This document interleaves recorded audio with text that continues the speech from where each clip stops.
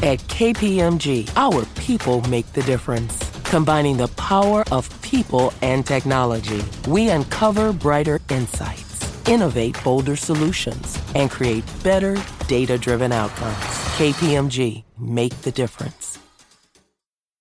Mom deserves the best, and there's no better place to shop for Mother's Day than Whole Foods Market. They're your destination for unbeatable savings, from premium gifts to show-stopping flowers and irresistible desserts. Start by saving 33% with Prime on all body care and candles. Then get a 15-stem bunch of tulips for just $9.99 each with Prime. Round out Mom's menu with festive rosé, irresistible berry chantilly cake, and more special treats. Come celebrate Mother's Day at Whole Foods Market.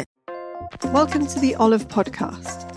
I'm Janine, Olive's deputy editor and podcast host, and each episode I'll be catching up with chefs, cookery writers and characters from the food scene in Britain and beyond.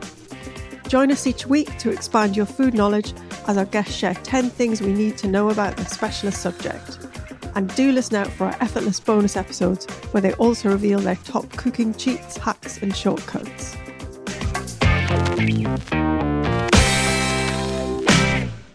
Okay, I'm delighted to welcome RUI Da Silva to the podcast today. RUI is a producer, creative practitioner and youth worker focusing on the social mobility of young working class people. He's also the founder of Afro Eats, a magazine that celebrates Afro-Caribbean home cooks in London, and now the author of the new book, A Quick Ting on Plantain, which we're going to hear all about today. Welcome to the podcast, RUI. Thank you. It's so lovely to see you. So today we're chatting about 10 things you need to know about plantain, your very, very specialist subject. I've read the book and it's great. So let's kick off with the why. Your book's a love letter to plantain, weaving in history, politics, science, geography, recipes, and lots of personal stories. What was it like pulling all of that together? Where did the idea come from? Oh my days. Okay, cool. So I never actually thought of writing a book about plantain before. It's not something that I had in my wish list or anything. Magdalene, the editor of the whole series, she knows that I like plantain a lot. It's like one of the few things about me that is not reserved. If you know me, you know that I like plantain. So she messaged me one time and said, "Do you want to write a book about it?" And I thought she was joking until I realised she wasn't. And I started thinking about it, and I was kind of stumbled at first. I didn't know where to go with it. And I think that's part of the reason why I even wrote the book, is like a lot of Black British cultural items, we don't think about the things that are in our house in those ways, in academic ways, or just things that should be explored culturally. So I think that's the first starting point, like, okay, this actually should be talked about in particular ways, and I'll take everything and see what I can make out of it. Yeah. So yeah. And how did you approach it? Because there's a lot of research in there. I mean, the scientific sort of biological scientific chapter blew my mind in particular. How did you sort of approach that? Yeah, it blew my mind as well. A lot of Google pages. But I think what was interesting is that there's already quite a lot of research out there. Okay. Just that stuff that we don't link particularly with the culture of it. So the science of plantain is mostly written about and archived by botanists and people who study it from like a biological level, not from a food level. Yeah. But I just like took that and linked it in with the food level. So there was a communication between myself and a few people that studied it, where they were telling me things that I didn't know, but I was also telling them, oh no, but we eat this as like a big thing in our culture. And then it was like a mixing of two worlds. That's nice. But, so you were like sharing your knowledge and swapping plantain facts. Yeah. Love it. For number 2, you wanted to talk about how important food is to a community's identity, and you just touched on that. Tell us about that. Yes, I think, especially I speak from perspective for Black people first, because that's what community I come from. Living in England and London in particular, it's always like communicated to you that your culture is important as a matter of survival. So like when you first go to primary school, I went to a very bright primary school, and Mum was always telling me that you got to be proud of yourself and so on and so forth. And you don't really realise the importance of that when you're younger. You're just like, I'm just living, like whatever. But then the older you get, the more you realise how much vitality of life is attached to the culture you have. Yeah. And for every community. And I think food is one of the easiest ways to engage with that. So there's music, which is easy as well, but I think food is a much more personal experience. When you eat food from your culture, there's a process of experience your culture you don't think about. You're just eating your culture. It's easy. You don't think about how I do it or why I do it. You just eat and you love it.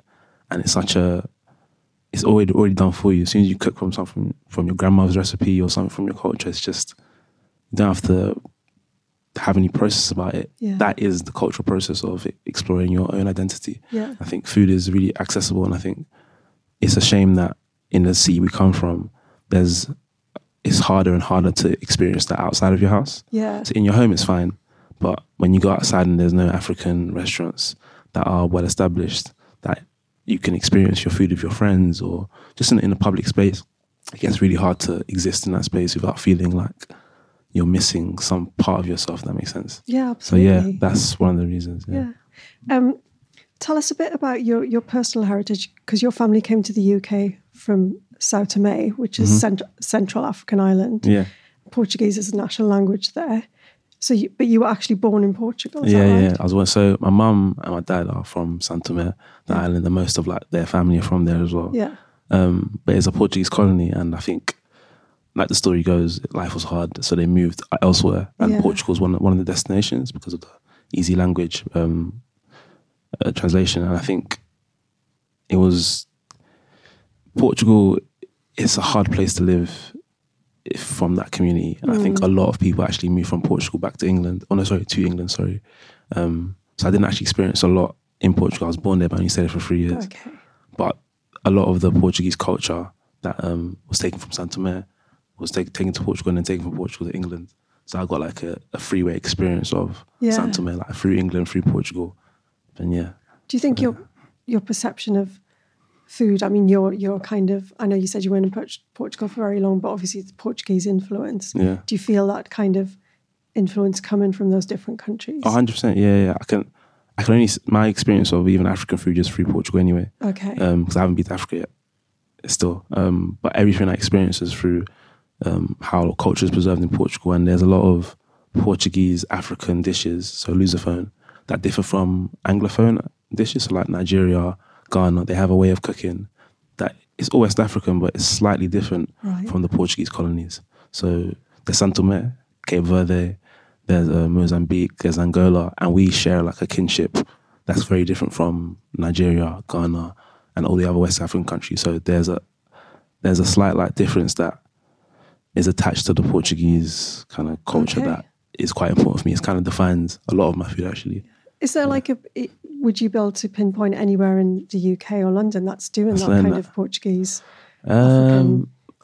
I'd say it's still in development. Yeah. Like, it's like in the public spaces, it's still hard to find. Yeah, it's a home thing. We're still like getting ahead of even Nigerian, which is Nigeria out in Africa. I mean, in Britain, African diasporas, Nigerian probably lead the most, and we're still still developing that kind of space for Nigerian food. Yeah, absolutely. So other cultures, it's still a long way to go. But I say Stratford is a place where you find a lot of Afro-Portuguese people. Cool. And you can probably see a few places there, but I don't know. Okay. Yeah. That's great. Let's talk about pronunciation. Okay, One of my favourite things. There's a whole chapter in the book about how do we say, is it plantain or plantain? Can we say both? And you actually, I think you even did a survey on this, didn't you? I with did, quite a few people to yeah. find out. Tell us the story of plantain versus plantain. It's a crazy story. So I think it comes mainly from Caribbean and African cultures, communities, that we actually share very similar food cultures, because if you trace back our origins, we're kind of the same communities. But in England, we have very different experiences of the similar foods, and plantain is one of them. So like Caribbeans, to them, it's plantain. That just makes sense. And Africans, plantain. And I think it reflects on a wider difference between Caribbean and African diasporas that exists. We are very different. And if you go back to the early 70s, or even now, actually, there's African parents who have a very stereotypical idea of what Caribbean people are like, and vice versa. I think that kind of pinpoints that differences. But what I like about the plantain and plantain culture is that we argue, we all love the fruit anyway. Yeah. So it's a jovial argument. So it's cool. But yeah, that's where it originates from, I think. Yeah. So you're arguing, but you're still, at the end of it, you're still sitting down and eating it and going, this is the best thing ever. Yeah, exactly. I love this. And for number 5, you want to talk a little bit about vegan food and where plantain fits into that. Because I think in the book you talked about how it got kind of co-opted by a vegan brand, didn't it? That you oh God, yeah. We don't have to name names or anything. Yeah, that's fine. I won't say anything.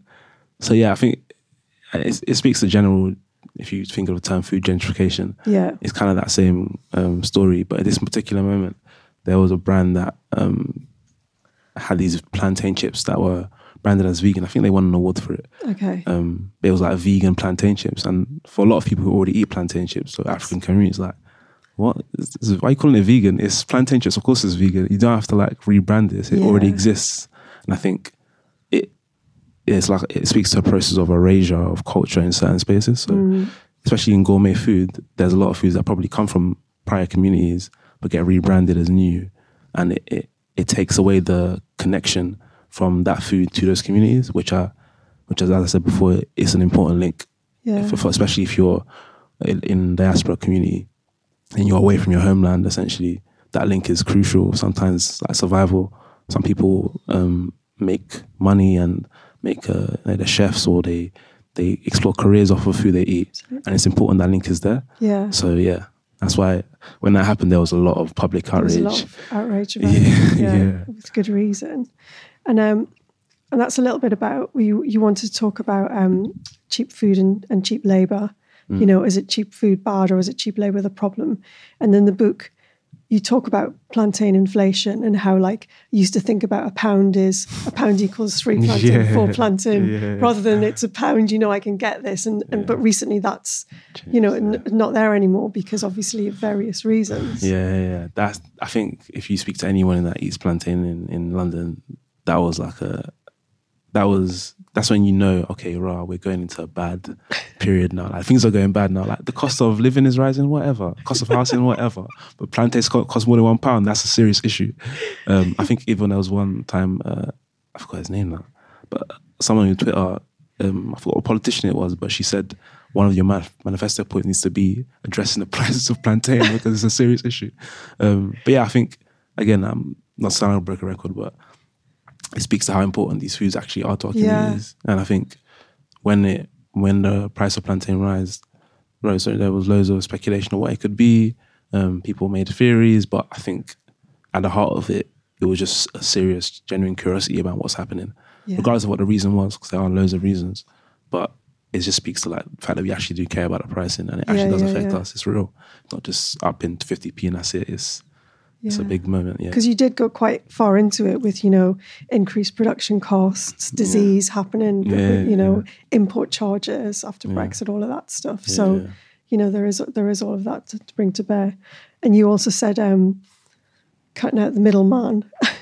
what you would do if you said one of your local corner stores stopped supplying during lockdown. Yeah. And you started wondering how to do it yourself. 100%. Because I think when that happened, a lot of people worried about how they're going to get their stuff and toilet paper, so on and so forth.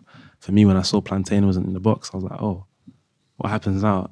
And I think it just made me think, especially when I started researching this book, when you think that the people that we get from are real people, there's no reason why I can't actually communicate with them directly. Especially when there's like loads of curiosity about the pricing, you can ask those people yourself. We can make those links ourselves in it. It's actually part, I remember speaking to a woman called Dee Woods. She spoke to me about how in the early 70s, it was their responsibility to get Caribbean food from the Caribbean to England. Okay. Because no one else was going to do it. And I think for me, when I talked to her, it made me think about plantain. Like, if no one does it, then what am I going to do? I'm going to suffer now. I have to do it myself. So, yeah. How far down the line did you get with researching that? I've got a list of people that if it happens, I'm ready. 100%. You didn't think about that though, because obviously, you know, from my point of view, was things like loo roll and pasta. I can't believe we're all obsessed about not being able to get pasta. You know, it just shows you how But yeah, for you, it was seeing the plantain disappear off the front, the shops. Love it. So have you got your local suppliers then that you go into? I hope so. I think there's still like a lot of grey area around how things get grown. So like, because obviously I don't have the buying power of a huge, big production company to say, sell only to me or whatever. But I would like to at least explore the interest and see what happens. Yeah, absolutely. Let's talk about some of the ways we can cook and eat plantain. Now, there's a whole chapter in the book on different recipes. You've sourced recipes from loads of different places. What are your favourite ways to cook and eat it? I mean, I'm quite old school. I like the natural plain way. I can't lie. So like, if plantain's ripe, it's normally fried for me does the job already. Yeah. Like anything on top of it, you're adding extras, but it was already fine in the beginning anyway. But I think as of recent, I really like pancake made plantains. I saw it. I think it was from somewhere from the Caribbean. I can't remember what country that I saw really does it well. I imitated that, and I've had it like almost every other morning. So that's like because you can actually have plantain for breakfast, lunch, and dinner, depending on how you cook it. Yeah. That's why I think it's so amazing. So I've had it as breakfast pancake. I had it as there's something called tostones in South America. Yeah. I've had tostones as like an adder to whatever like stew I'm eating. I'll have it there. I've had like fondant plantains, like fondant potatoes, but actually plantain. Oh yeah, I think you wrote about that in the book, didn't you? Yeah, someone you spoke to said, why, if you can do it with a potato fried in butter, why can't you do it with plantain? Because it's going to go nice and like fondanty inside. Exactly, yeah, and it's sweeter. So like, I've been doing that, and like, yeah, there's just so much I think when you think of plantain as just an ingredient, not necessarily a recipe. Yeah. It's like when you think of plantain, some people think, just fried plantain. But if you just think of it as an ingredient first, there's so many ways to explore it. Tell us about the different stages of it, because obviously sometimes I live near Stroud Green, so obviously there's quite a lot down there of Afro-Caribbean stores. So I'll see like the green plantain, I'll see the middling, and then I'll see the like really, really black plantain. So are those cooked in different ways at different stages? Yes. So the really green plantain is obviously unripe, and at that level, I don't want to get sciencey, but it's called ethylene gas, hasn't been released yet, so the starch hasn't converted into sugars. Okay. So it's not sweet, but because it's not sweet, it can be treated like a potato. So a lot of people, that's why tostones, they're using savoury dishes because it's not a sweet dessert. And I think that, I said, like, you can make so many dishes of it. The green one is more savoury dishes. Okay. And as it ripens, you get more to the sweet. And the sugars start releasing. Exactly. Yeah. And then that's when you get a lot more sweeter dishes, so dessert-based dishes. Then the black one, a lot of people discard them, but actually if you open a plantain when it's black, you'll find that the flesh is absolutely fine. It's just when it's almost all the sugars have converted, all the starch have converted to sugars, so that is sweetest. And that's probably best for, a lot of people make, I don't know what to call them in English, like fried, like puff. I don't know if you know what puff is. I feel like I should know what a puff is. It's like imagine like a doughy, describe it, yeah. Like a dough, like a donut. Like a donut, right? Yeah, but no. But not. Yeah, that's the thing we're always doing though, isn't it? Going, it's like so and so, but it's not actually. Yeah, exactly. I'm going to go and research puffs. Yeah, puff is really nice. But you can make like, because it's so sweet, but it's also soft because there's starch in it. Yeah. You can form it into like more doughy texture. Oh, nice. And fry it that way. You can make desserts with it. It's so many things you can do. Yeah. How do you know that your black plantain isn't going to be a bit manky inside? Then do you just have to trust the shopkeeper that he's not selling you? Yeah. I suppose you just wouldn't go back, would you? Like normal. I think so. Like normally, even if all of it is black, it'll still be fine. I think when you start seeing white parts in it, that's when that maybe that a bit mold have come inside. It's gone too far. Yeah, down that's that when road. maybe too far down that road. But even then, it's still good to savor. Like, it takes a long time for plantain to be out of use. I was going to say, I feel like it would have to be quite a dodge plantain for you. Yeah. Something's happened along the way. You're like, I can do something with it.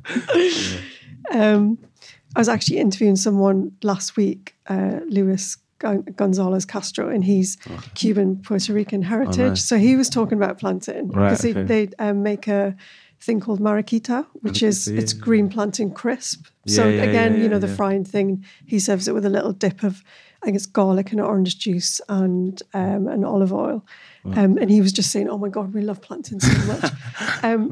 And it's true that it goes right across. You know, you've mentioned your sort of heritage, but it goes through so many different types of heritage, doesn't it? Tell us about that. Yeah, so that's something that I already knew, but I learned a lot more researching the book. Yeah. Because I think in the black community, we've always seen this plantain as our own kind of item. But when you explore the use of plantain, even where it's grown, it stretches from South America to Asia. I even saw recipes of plantain based in India, which is a culture that for black communities in Britain, you don't associate with plantain whatsoever. Yeah. You know what I'm saying? Like, I've never gone to an Indian restaurant and thought, let me get plantain. Never thought that in my life. But when I researched, it's such a global fruit. It grows everywhere. And a lot of people have their own uses for it. Even like culturally, I forgot what it's called, but there's a celebration I wrote in the book. In India, it's a religious celebration. Part of that religious celebration, they use plantain as part of the foods. Oh, wow. So like even culturally, it speaks to much wider to our community. I think that's something that I really enjoyed researching about plantain. It's a global fruit. Yeah. Do you think it's so popular because it grows readily and quickly and is a really good source of, vitamins? And I mean, I'm guessing it is pretty good for you. Yes, it's you definitely look pretty healthy. I'm always careful about calling it a superfood. Oh no, I wouldn't use that word. We don't use that word either. Seriously. But I mean, in a sense, it's nutritious like crazy. I think that's a big part of it. But also, films, especially Latin American and black communities, African, Caribbean communities, during certain periods of time, when food resources, let me not sugarcoat, during slavery and indentured servitude, slave quarters were fed using the cheapest kind of fruits that are about, and plantain was one of them. So if you like, I remember researching a book, I read through a few like diaries of slaves and diaries of slave owners, and they would describe slave quarters. They would describe the boats and describe the wood and the lights, and they would say that's part of the food was plantain. Yeah, wow. Yeah, so like it's also like attached to certain cultures, not by force, but like it's a part like of their everything, story. It's part of that whole story. Exactly. Yeah. So. Finally, the future of plantain, and for you as well. Has this kickstarted like? Because I know you, as I said in the beginning, you founded Afro Eats magazine. Writing this book, has it sparked something in doing further food writing? And I think so. Maybe, I think, and for me, food is a door to like loads of other conversations. And I think upon writing this book and upon seeing how many people engage with it, it was clear to me that like this isn't just me that loves plantain. There's so many people that love plantain. And I think if we continue opening doors for conversations around the food we eat, plantain, but also wider than that, I think it'll just create more space for us to not just preserve culture, but explore it, celebrate it, and so on and forth, and like find some sort of vitality in that.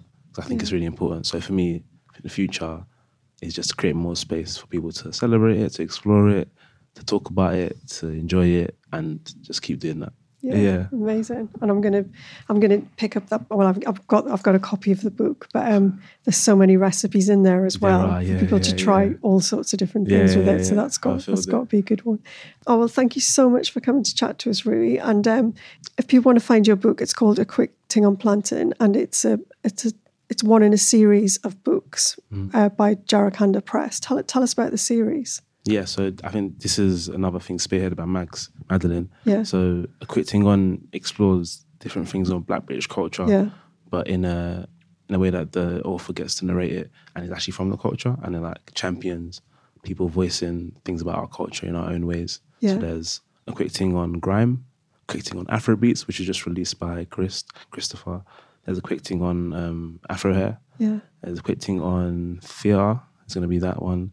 A Quick Thing on earrings, bamboo earrings, and A Quick Thing on Black British business, and A Quick Thing on the Black British power movement. Wow. So they're like topics that people probably know about, but haven't been championed by ourselves, and it allows first-time authors also to explore it. So absolutely, it's a really sick series, man. And really go into something in depth. Yeah, like exactly. one particular thing. Exactly. Yeah. Have so the space to write about it. Interest about one particular thing. Yeah. Pick up any of them.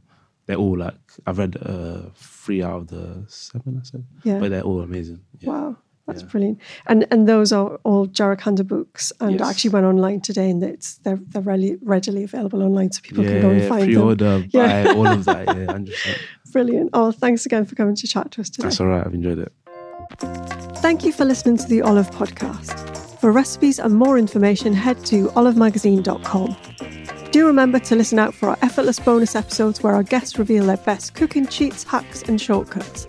And don't forget to subscribe at iTunes, Acast, Spotify, or wherever you get your podcasts.